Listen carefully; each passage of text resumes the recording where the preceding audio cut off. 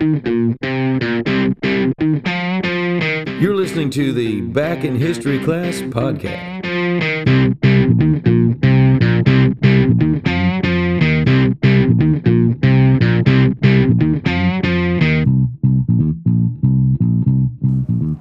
Hello everyone, thank you for tuning in with us. My name is Crystal. And I'm Ian.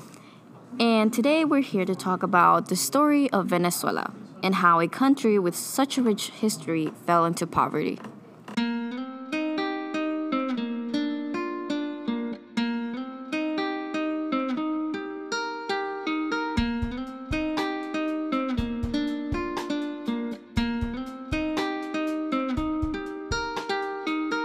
Venezuela was home of many tribes of indigenous people.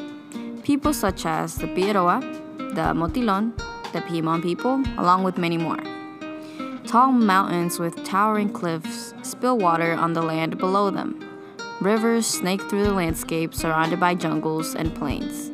It was a perfectly peaceful sight for the tired eyes of any conquistador. There are a few different versions of the origin story of Venezuela. However, there is one that is most widely accepted as truth. In 1499, there was an expedition funded by Spain and led by an explorer, Alonso de Ojeda. Ojeda traveled alongside a famous Italian navigator by the name of Amerigo Vespucci. Upon arrival in the new territory, they found that people built their houses on stilts around the area of Lake Maracaibo. This site reminded Vespucci of Venice, Italy, where the houses breached the water in a beautiful display of color. Vespucci took to calling it Venezuela, which in Spanish means Venezuela. Uprisings began in the early 19th century under the leadership of Francisco de Miranda. Miranda had previously taken part in not only the American Revolution, but also the French Revolution. Many of his first attempts to rise up were unsuccessful. However, due to their persistent spirits and dedication, Venezuela declared independence on July 5, 1811. In the early 20th century, the nation struck oil. Upon later digging, no pun intended, it was discovered that Venezuela had the largest known oil reserves, and they became the world's leading exporter of oil. However, such a rich and cultural history would never stand a chance against the future.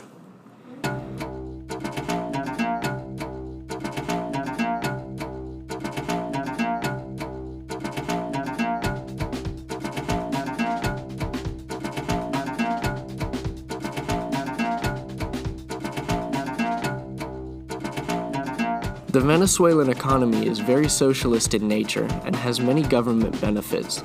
These benefits include heavy welfare and free college. Free stuff always sounds like an amazing concept on paper or by word of mouth, but the future doesn't always adhere to the surreal expectations of the future.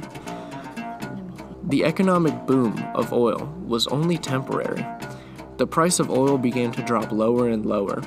Venezuela relied so heavily on the oil industry alone that when their industry shifted unexpectedly, nothing was left to support the nation and their needs.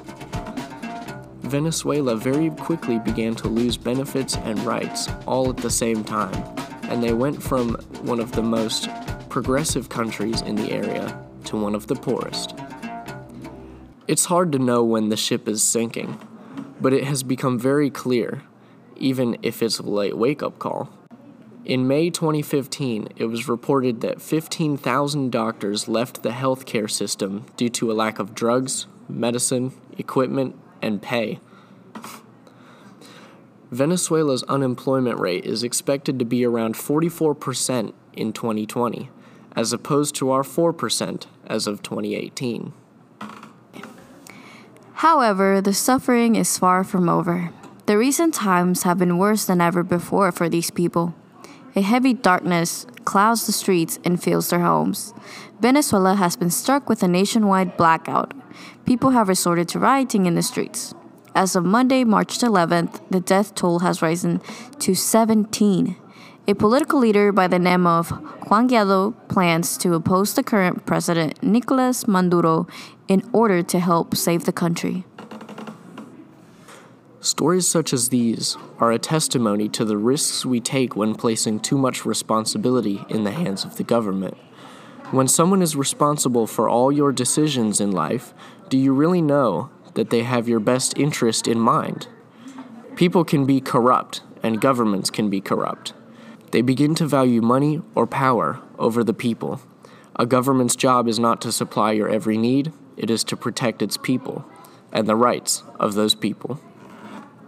And now that we have reviewed the background of Venezuela and how this country went from riches to rags, let's look closer to home. The United States.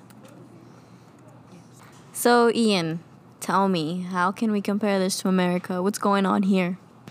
Well, here in America, we've noticed a slow and gradual change to a more socialistic idea, such as we now have certain welfares, such as Medicaid, housing assistance, the TANF, Temporary Assistance for Needy Families, the SNAP, Supplemental Nutrition Assistance Program, and other things of the sort.